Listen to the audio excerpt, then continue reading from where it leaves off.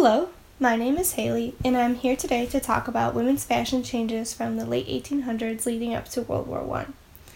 The wave of fashion reform started with the new women, who were adults during the 1890s through the 1920s. These women explored different aspects of fashion for social, political, and personal reasons, leading them to challenge the fashion styles of the Victorian era. Comfortable and practical clothing became a goal for these women, influencing their styles up through World War I. The first changes to women's clothing came from the late 1800s, which include improvements to women's underwear, the normalization of trousers, and wearing artistic style dresses.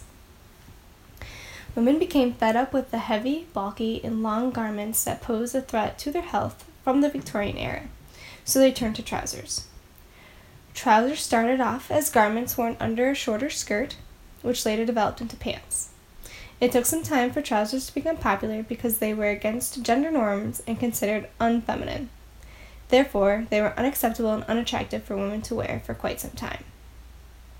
The only time it was decent for women to wear trousers was when it was practical, such as wearing them for athletic activities like hiking or when lots of movement was required. Many of these fashion choices started off as subtle reforms, using styles from the Orient.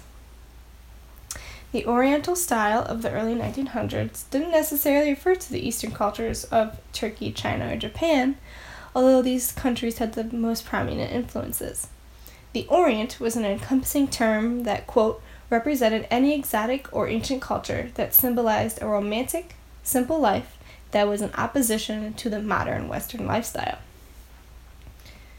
These women, again, were trying to get away from the Victorian era, early 1900s style restrictive clothing. So they turned to the Oriental clothing as ways for release and comfortable garments.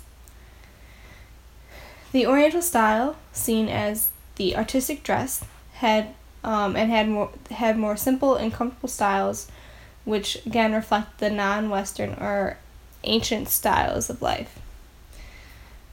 For a while, the Oriental style didn't take off, but by the 1910s, the style quickly became popular due to the designer Paul Poiret.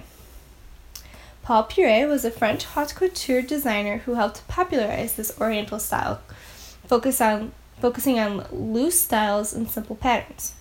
American women in the early 1900s found that the Japanese style was more appealing to them for their Oriental fashion. Kimonos, straight silhouettes, and silky fabrics were used in the United States to modernize their wardrobes. Another item popularized from Poiret was the Turkish-style harem pants, which were worn in Europe, not in the United States.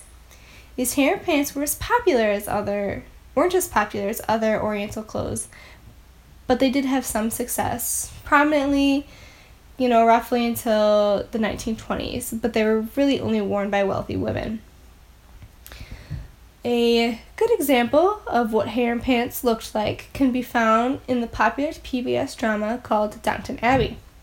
In the second season, which takes place during World War I, the youngest daughter of the aristocratic family shows her new harem pants off to her sister and her mother. Her sister and her mother are sitting around her in awe of what she is wearing. They have not really seen anything like this before. This highlights the fact that only wealthy women, such as aristocrats, bought these harem pants, and that this style was not as popular as other garment choices in and around the time of World War I. The garments of the sister and the mother still were embellished and decorative, but they were simple and elegant, and they showed that they had not quite yet adopted the new women's style of clothing. So, by the time World War I had started, women's fashion had evolved from the silky Oriental styles to functional garments. Trousers became popularized and worn for women to wear when they were working in factories or other jobs outside the home. Their clothing had to be practical, not elaborate, which focused on the cut, waistline, and length, which again had to be manageable. The clothes had fewer embellishments, the skirts were shorter, and the cuts were straight.